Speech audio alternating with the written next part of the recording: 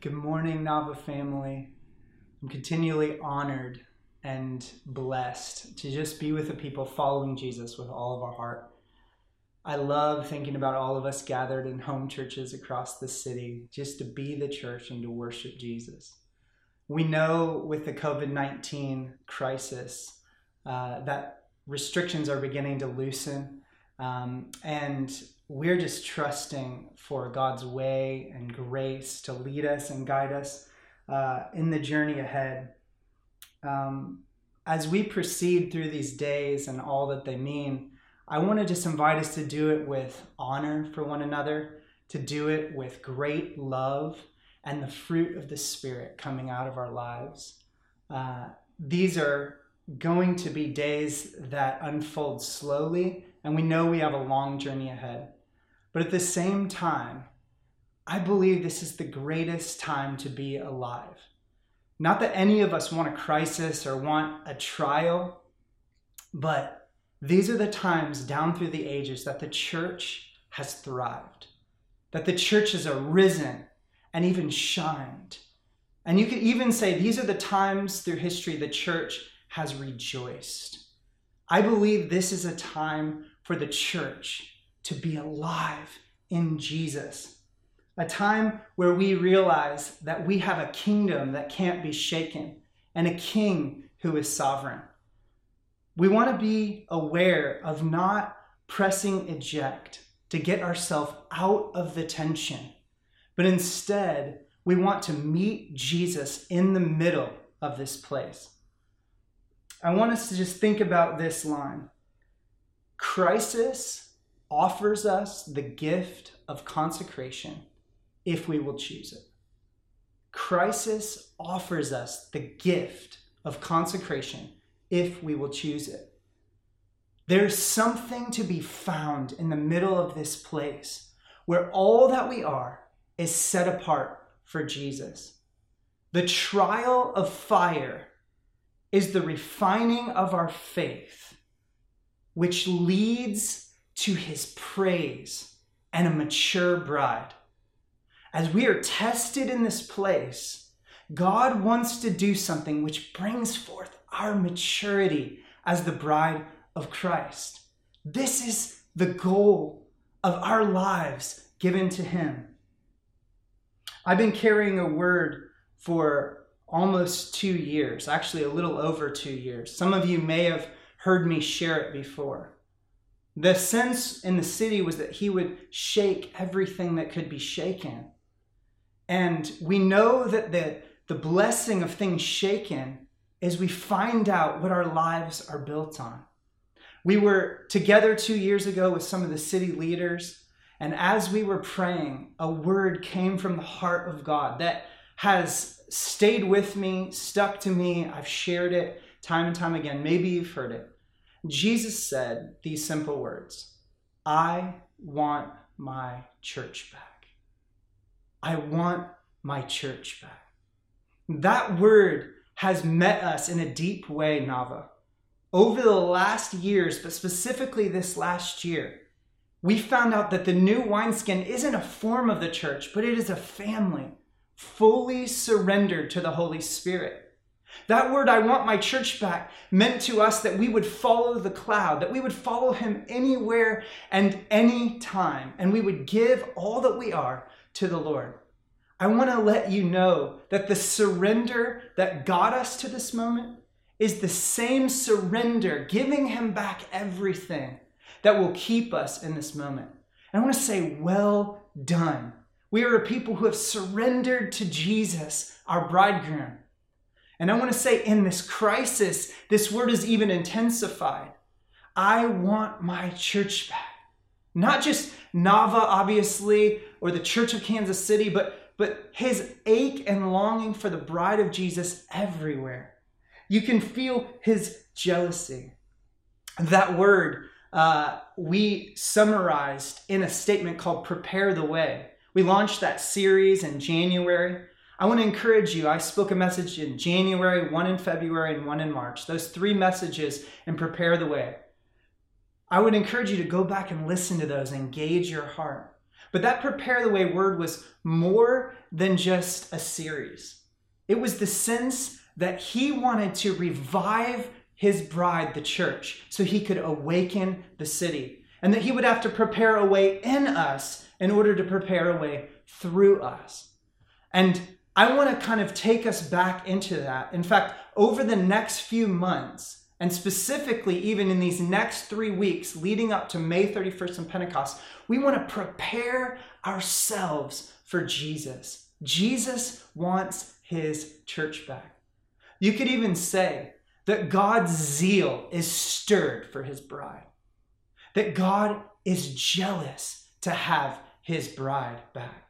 And God's jealousy is a jealousy always and only for our best. He has pure love that we would give him everything that we are so we could have all that he is. He wants the attention of the bride. He wants the affection of the bride. He wants sincere and pure devotion and our total cooperation. You can see that the Father wants to present to his own Son, Jesus, a bride for him. It says it's a bride of splendor, without spot or wrinkle, holy and blameless. This bride the Father has zeal for is Jesus' joy and Jesus' reward. That's you and that's me. I love the Apostle Paul carries this word. If you can imagine that God would share his own love, his own zeal and jealousy with a person, Paul, loving the Corinthian church, uses these words in 2 Corinthians 11:2. He said, I am jealous for you. And in the English Standard Version, he says, I feel godly jealous for you because jealousy for you. I promised you to one husband, to Christ, so I may present you pure to him. But I'm afraid that just as Eve was deceived by the serpent's cunnings, your mind may somehow be led astray from sincere and pure devotion to Jesus. Can you imagine that Paul got to carry the actual jealousy of God for the church? Friends, as I'm praying in this time, as the core team is praying, we keep hearing this over and over, and I'm feeling the jealousy of Jesus to have his bride back. To have our hearts and our lives and our devotion. I can feel his ache and his passion to have our attention, our affection, our pure devotion. We're praying for that in this time. Jesus is actually jealous, and it is right and good that he is. In fact, he is the only one who can be trusted to ask for all of our heart. And he's the only one that can be trusted to remove only from your life and my life, which damages us. He will leave everything which is our best and remove only which is not our best. He alone can be trusted to be a jealous king because he suffered and he died for us to be with him as his bride. Jesus is jealous. Paul is feeling this word. I want to say this again, that the testing of this fire through this time of COVID and much bigger refines our faith in order to release praise to him and mature the bride. This line has captured my heart that crisis offers the great gift of consecration if we will choose it. In other words, we're not looking to return to normal. We are looking with all of our heart to take up God's invitation to return to him. This is our heart. This is the deep longing of God. I want to look at a story 3,000 years ago where God laid out the path of consecration. And with the path of consecration, he gave a promise of revival and restoration. This is an encounter that God had with Solomon, King Solomon, who, taking his father's promise, the dream of King David, started to walk in this promise, and for 20 years he labored and built the temple. And when he built it, it says the cloud of God's glory and the fire of God's presence came. The priests couldn't even enter. The people hit their faces and they began to sing face down on the dirt. He is good and his love endures forever. He is good and his love endures forever. Oh, what a scene when the glory of God comes to the temple. All that sacrifice, all that waiting, and God responds. Well, it was in the quiet of the night, the next night, that it says God came and spoke to King Solomon. I'm going to read this passage in a moment, but what God speaks in this holy encounter is this incredible history-altering covenant that has been waiting for the people of God down through the ages. Will they respond? And whenever they have responded to the path of consecration as the bride, we see God moving in a powerful way with restoration and revival. I want us to listen to three big words as I read the passage. The words are when, if, and then. When trouble comes, not if it comes, because it always does. Jesus says, in this world you will have trouble, but don't worry, I've overcome the world. When is that first word? If my people turn to me, not when they turn to me. This isn't automatic. This is our choice to consecrate ourselves. And lastly, then. Then is the guaranteed word of God's faithfulness to restore and to revive. I'm going to read this passage, 2 Chronicles 7, 13 and 14. When I shut up the heavens so that there is no rain, or command the locusts to devour the land, or send pestilence among my people, if my people who are called by my name humble themselves and pray and seek my face and turn from their wicked ways, then I will hear from heaven, forgive their sin, and heal their land.